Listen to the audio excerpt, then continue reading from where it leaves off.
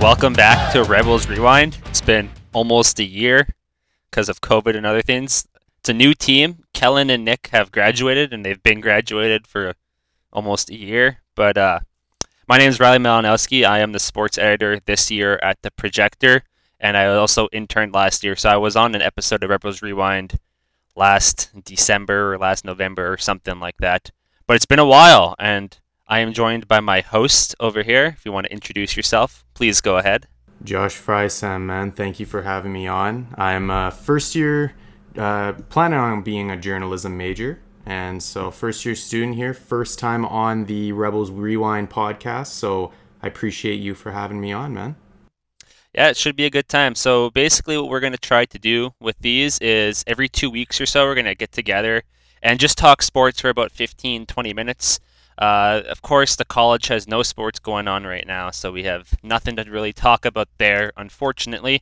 But finally, it took a while, but there's finally some pro sports back on that we can talk about and keep ourselves entertained with, including a pretty big game coming up in about 9 or 10 days. It's pretty big, man. Yeah, like we got the good old Super Bowl coming up. Chiefs, Bucks. I mean, as you know, I'm a Green Bay Packers fan, so that was a little bit of a tough pill to swallow, just the way that we lost that in the NFC Championship this year. But as far as the game goes, man, this is still the Super Bowl, still the biggest game of the year, the biggest event of the year, and I'm really looking forward to it, man. We got commercials to watch for ad class. We've got, and we just got football to watch, so it should be a good time. I read somewhere once that actually Super Bowl Sunday is the day where the second most food is consumed. I believe it. Like, I think it's Thanksgiving. Thanksgiving is the day that the most food is consumed, and then Super Bowl Sunday. Because, you're going to have nachos and wings and pizza and all kinds of good stuff. I believe it, man, and definitely got to be one of the biggest days of the year for alcohol consumption as well. We'll leave it at that, but I mean, actually one thing is that it is on a Sunday. I mean, like my parents, for example, typically if we go to a Super Bowl party, what they do is they take off the Monday and then even the Tuesday after the Super Bowl, so that way they can enjoy themselves. We'll put it that way.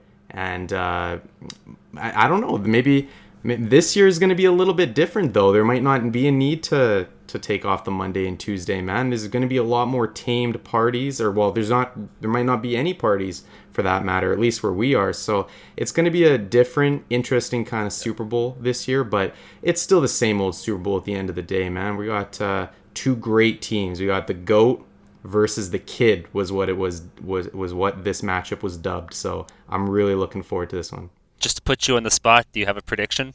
I think Chiefs win this game. I mean, if we're talking betting odds, I think that the Chiefs are 3-point favorites right now. And I would say that the Chiefs are going to cover those 3 points. But, and that's just my early kind of lean that I've got going on here. Regardless, though, I think that the Chiefs are going to at the very least win this game. By how much, I don't know. And the only reason I think that is just because the Chiefs are just the better team here in my mind. The Bucks have a great squad. Don't get me wrong. Tom Brady didn't really play his best. He hasn't played his best by any stretch, but they've got a good supporting cast around him, and he, at the end of the day, has been able to do the things that he needs to do in order to keep his team afloat. But at the end of the day, man, like we saw with that Chiefs game against the Bills last weekend in the AFC Championship, like the Chiefs were just better. There wasn't really much that the Bills could do. It was just a matter of the Chiefs were just the better football team, and I think that's once again the case here. Yeah, like I thought the Bills, and I still think the Bills have a really solid team and a really solid roster, but that game they did not look like that against the Chiefs. But like you said, I think the Chiefs are just that much better, and of course they were at the big game last year and they won, so they've been there before. And like myself, Patrick Mahomes was a Cowboys fan, so before he made the NFL, so he's got that going for him. The Cowboys have nothing going for them, but they have that. And yeah, other than just Mahomes, like they've got a solid roster with them. And I don't know what your thoughts on this are. I saw a meme on, I think it was Twitter, a couple days ago that said Tom Brady really just picked a random team and said, y'all want to go to the Super Bowl? So do you think that? Do you think Tom Brady could take any team to the Super Bowl, or does Tampa have enough players that they could do it without him, or they could help him along the way? Yeah, man. The thing with football and why I believe it's the best team sport in the world is just simply because one man cannot do it all himself, right? This isn't basketball, and no disrespect to the game of basketball, but this isn't like LeBron James going to any team he wants. If we're talking LeBron James, yes, I could say pick a roster in the NBA and LeBron James makes them a playoff team instantly, if not even a championship contender instantly, right? But with football, it's completely different. You've got 11 on 11 here. Tom Brady makes this team significantly better, and Tom Brady was by far absolutely the missing piece for them. But they have a spectacular supporting cast around him, man. Like on paper, one of the best receiving cores in the league.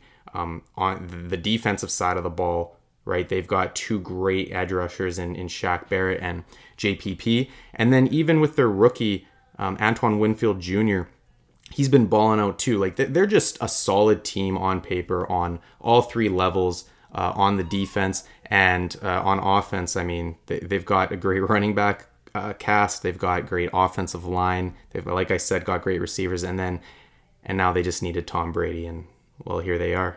What do you think after this season? No matter what happens in the Super Bowl, what do you think about the future of guys like Gronk and of Tom Brady? Do you think they're going to stick around? Well, I think Gronk already came out and said that he wanted to come back. Now, the problem is a financial aspect at that point, because Gronk is, I don't have the number in front of me, but Gronk is making a certain amount of money that might be a little bit tough for the Buccaneers to move around. So at that point, it could be restructuring Brady's contract, it could be restructuring Gronk's contract, it could be restructuring other players' contracts, but I think that the Buccaneers absolutely want him back. And the other thing is that a lot of guys that a lot of people forgot about, OJ Howard, who was actually the original starting tight end for the Buccaneers, and he's a spectacular athlete, a spectacular player in himself. So he's gone, but he's going to be back next year fully healthy, and now they're going to have OJ Howard, Cameron Brate, and Rob Gronkowski all at the tight end position, and they really don't need all three of them.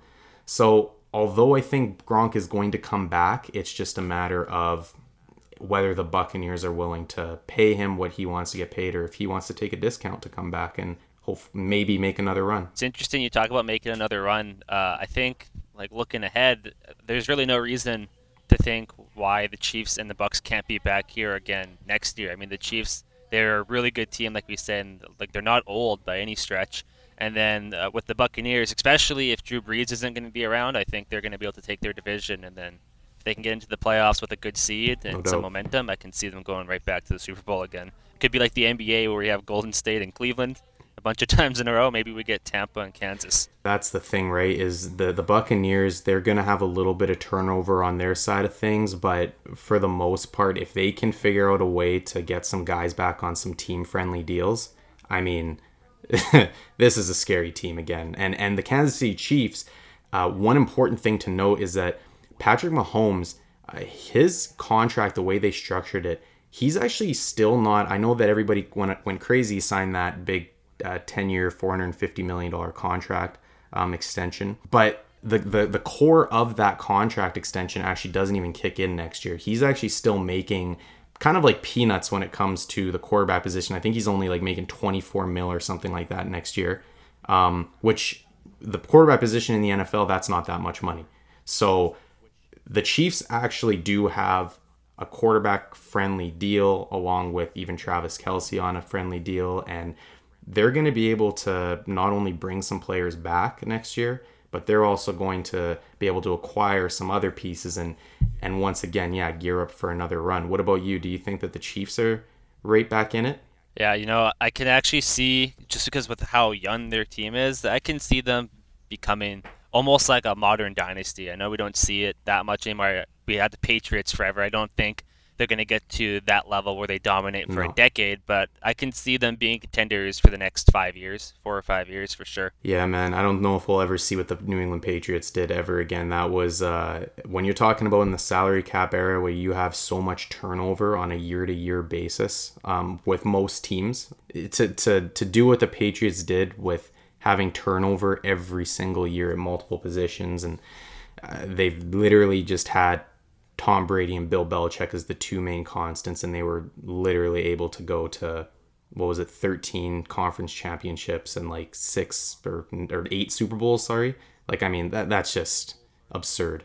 Yeah, just quickly, one last sort of NFL related things before we get into the next topic. It's not Super Bowl, but I'm just thinking, what do you think, guys? Philip Rivers announced his retirement. So what about guys like Drew Brees and Ben Roethlisberger, older quarterbacks? Where do you see them next year? Yeah, I think Drew Brees is done. But Ben Roethlisberger, actually, funny you mention him. I saw news today that he plans on coming back, and his is once again kind of a financial issue. So his contract is pending in terms of how he restructures his 1-year deal, basically.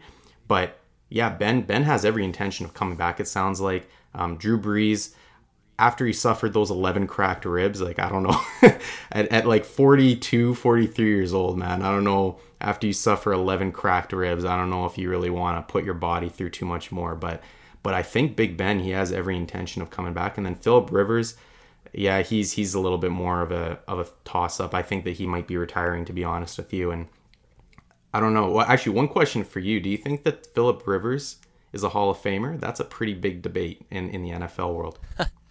I want to say no, just because, I don't know, like, he never got it done. He was on some good teams in his prime. He had one of the best running backs ever, and they just couldn't get over that hump. I don't think that's necessarily his fault, but I think when you look at stuff like that, that's what a lot of analysts and guys like that seem to kind of cater towards, is they want to see playoff success, they want to see championships, and unfortunately, he just never got over that hump. Yeah, you're absolutely right. He's in the top echelon of just about every passing stat that you can imagine. Literally the only thing that has evaded him is that ever so coveted championship ring, man, and he just hasn't got there. And at this point in his career, man, he's just not. I don't think he's capable enough to shoulder a load and to be that guy who gets the team over the edge, kind of like Tom Brady has been for the Tampa Bay Buccaneers. Yeah, exactly. I think Rivers' best shot was quite a while ago, 2007, 2008, somewhere in there. The year that Tomlinson broke all those records, that was their year, I think. And right.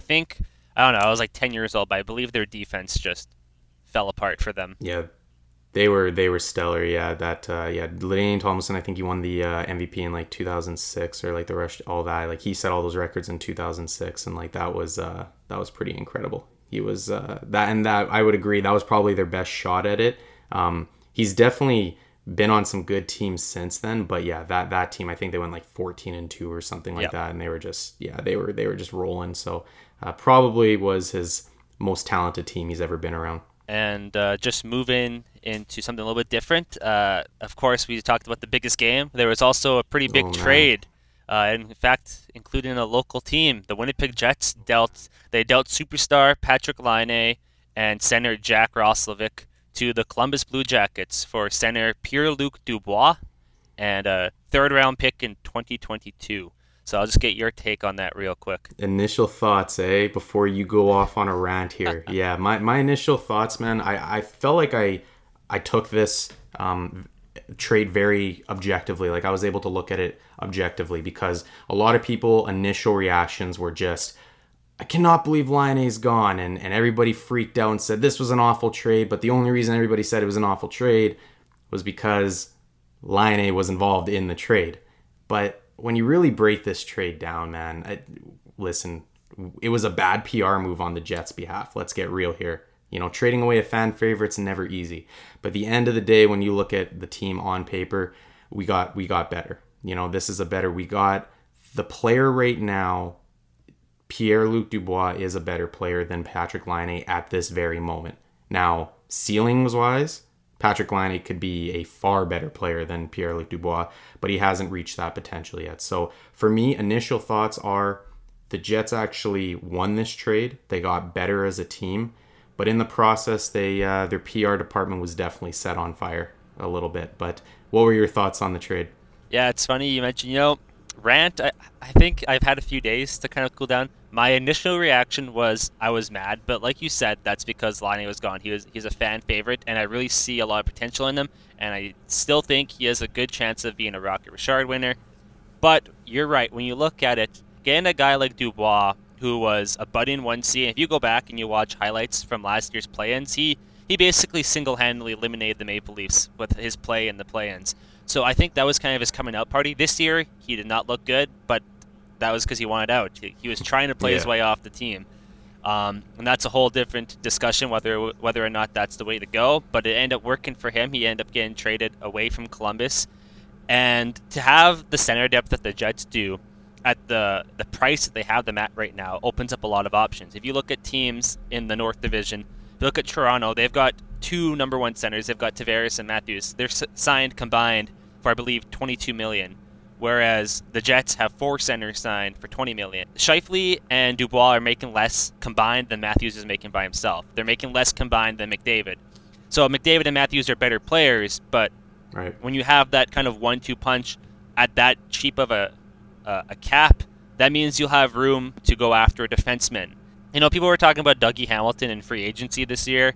I don't know if he wants to sign in Canada, because I heard that he didn't. But if you get a top caliber player with that cap space, the Jets are instantly a cup contender.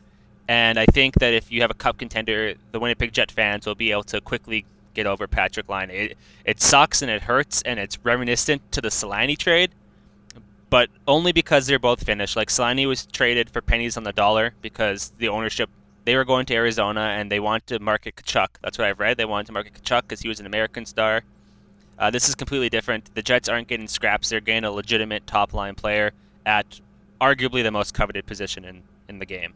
And that's just it, right? Is because what Pierre-Luc Dubois brings to the game right now is not only does he provide us a little bit of center depth. I mean, I think Stastny is going to be moving over to the wing. At least that's what Maurice kind of hinted at. Who knows? That remains to be seen. But Pierre-Luc Dubois, in terms of what he brings to the table, not only is he going to be able to drive an offense, kind of like how you talked about earlier, but he's also so defensively responsible. And that was honestly my biggest thing with Laine. The biggest downside to him was he wasn't very defensively responsible, and that really hurt him in the process. That made him a little bit less valuable in my eyes. And like you already alluded to earlier, in terms of just being able to build around two centers, that's what you want, man. You want to talk about building a championship contender, you have to go up the middle and then build outside from that. But it is going to be kind of a wait and see kind of thing with the fans, because I mean, Pierre-Luc Dubois, like, the fans I think have had a chance to all take in the trade at this point and maybe realize that, hey, this was actually a pretty good trade for our squad. But it's not going to be until, yes, we start seeing a little bit more success from the Jets and stuff like that, until maybe we make the playoffs, until we are contenders once again, until we are making that run once again.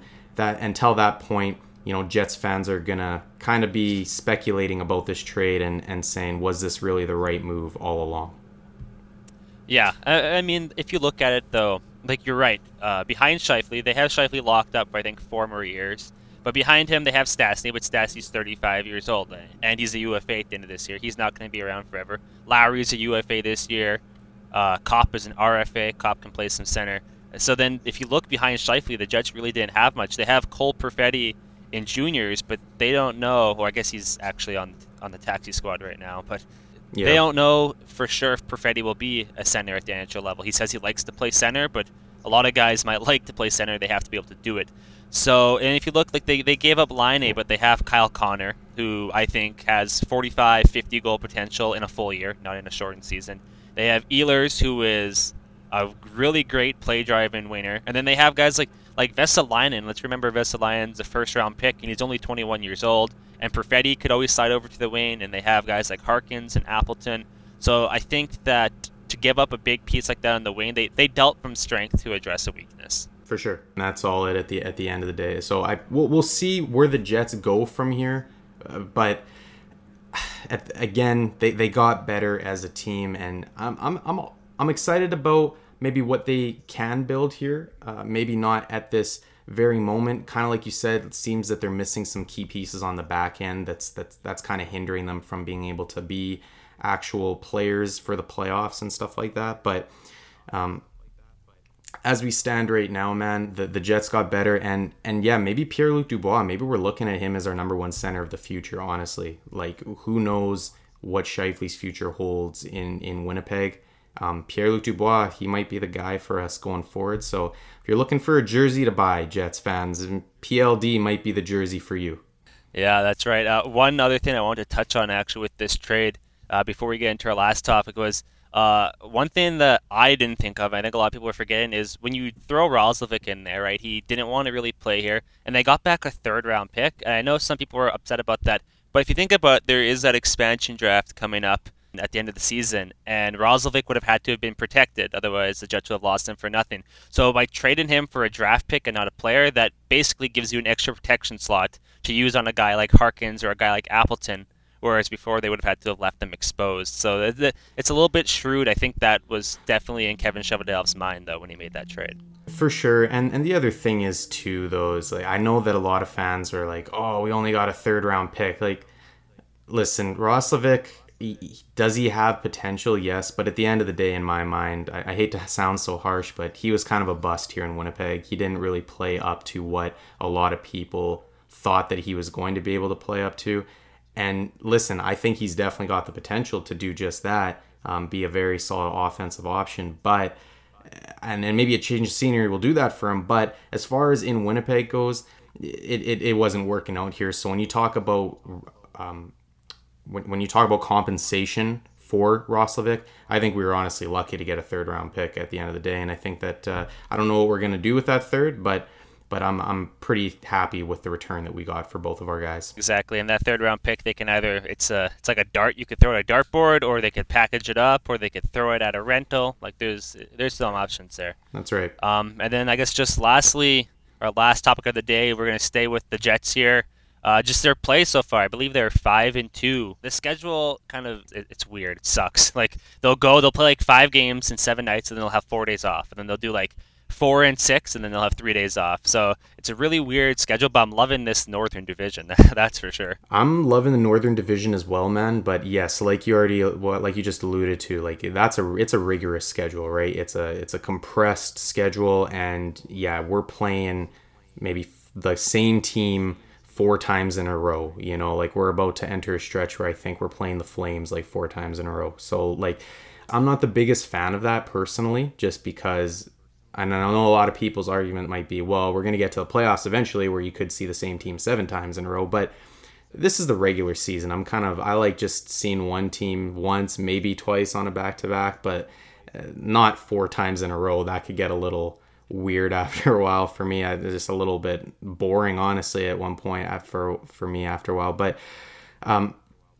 yeah, as far as this season goes, man, how good has that second line looked with Ehlers and Stastny and Copp now sliding up there? Like, that's looking like a very good line. I was not expecting that. If you had told me that at the beginning of the year, like Copp, Stastny, and Ehlers playing together, I would have said, well, those guys don't really fit together. That's a weird lines. But what are your thoughts so far on the way these guys have gelled? You know, there is something when Laine got traded, I was a little bit concerned that just the first game that Ehlers would have a bad game because his head would have been somewhere else. His best friend on the team got traded. But that game against Ottawa, he was like a man possessed. He was the best player, and he's been they've only played 3 games, I think, since the trade, but he's just been absolutely incredible. Ehlers looks like he's really turned a corner.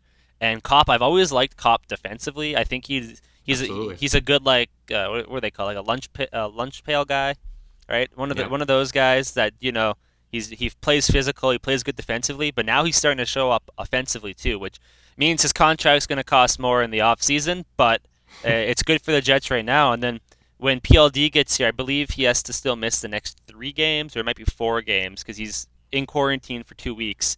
But when he gets here, like, where do you even fit him into the lineup? Because I don't think you want to break up the second line.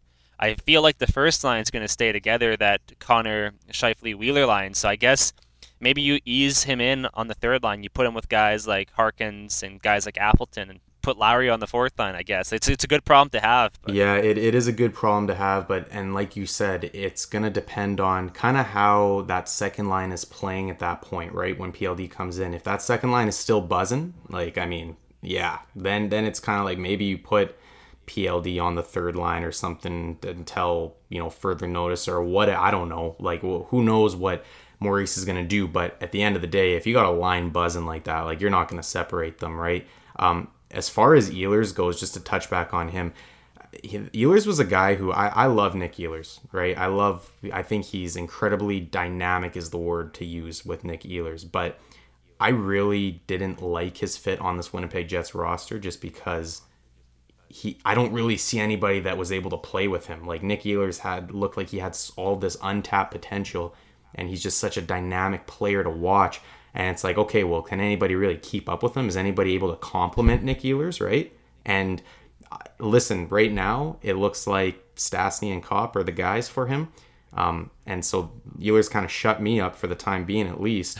But I'm glad to see it. I'm happy to see it. I think that we just need a little bit more from our top line, especially on the defensive end of things. The Jets are, for me, their biggest issue is that it kind of goes through their forwards. If the forwards aren't playing well and they're not doing their thing defensively as well, then this entire team kind of collapses around it. And so I think that either we need an upgrade on the back end, or we need those forwards to start playing a little bit more consistently on the back end as well. Because, listen, we won that game against the Oilers by scoring, I think, 6 goals, and you can't win every game by scoring 6 goals. You've got to be able to win a game 2-1 or 3-1, and so that's my biggest issue with the Jets right now. You're right. Like, 6 goals a game isn't sustainable, but that's where PLD is also going to help. He's good defensively. He's great with board battles, so I think he'll overall help the team defense. And I'm really, really looking forward to him getting into the lineup soon. Okay, so that's it for the first episode in 10 months of the Rebels Rewind show. This one went a little bit long. Still trying to get our footing, and we'll try and make them a little bit briefer in the coming weeks, unless maybe we get some feedback. Email me, sportseditor@theprojector.ca, all lowercase. If you don't mind having a 25-minute episode, by all means, let me know. We get a little carried away when we start talking about sports, man. It's easy to go on a rant. We probably could have made this episode like 2 hours, really, at the end of the day if we wanted to. But yeah, we'll try and make it a little bit briefer next time around. Other than that, we'll be back in about 2 weeks, give or take a couple days, and we'll see what's going on in the world of sports then. So thank you, Josh, for joining me. It was a lot of Thanks for having me, man. And yeah, other than that, bye.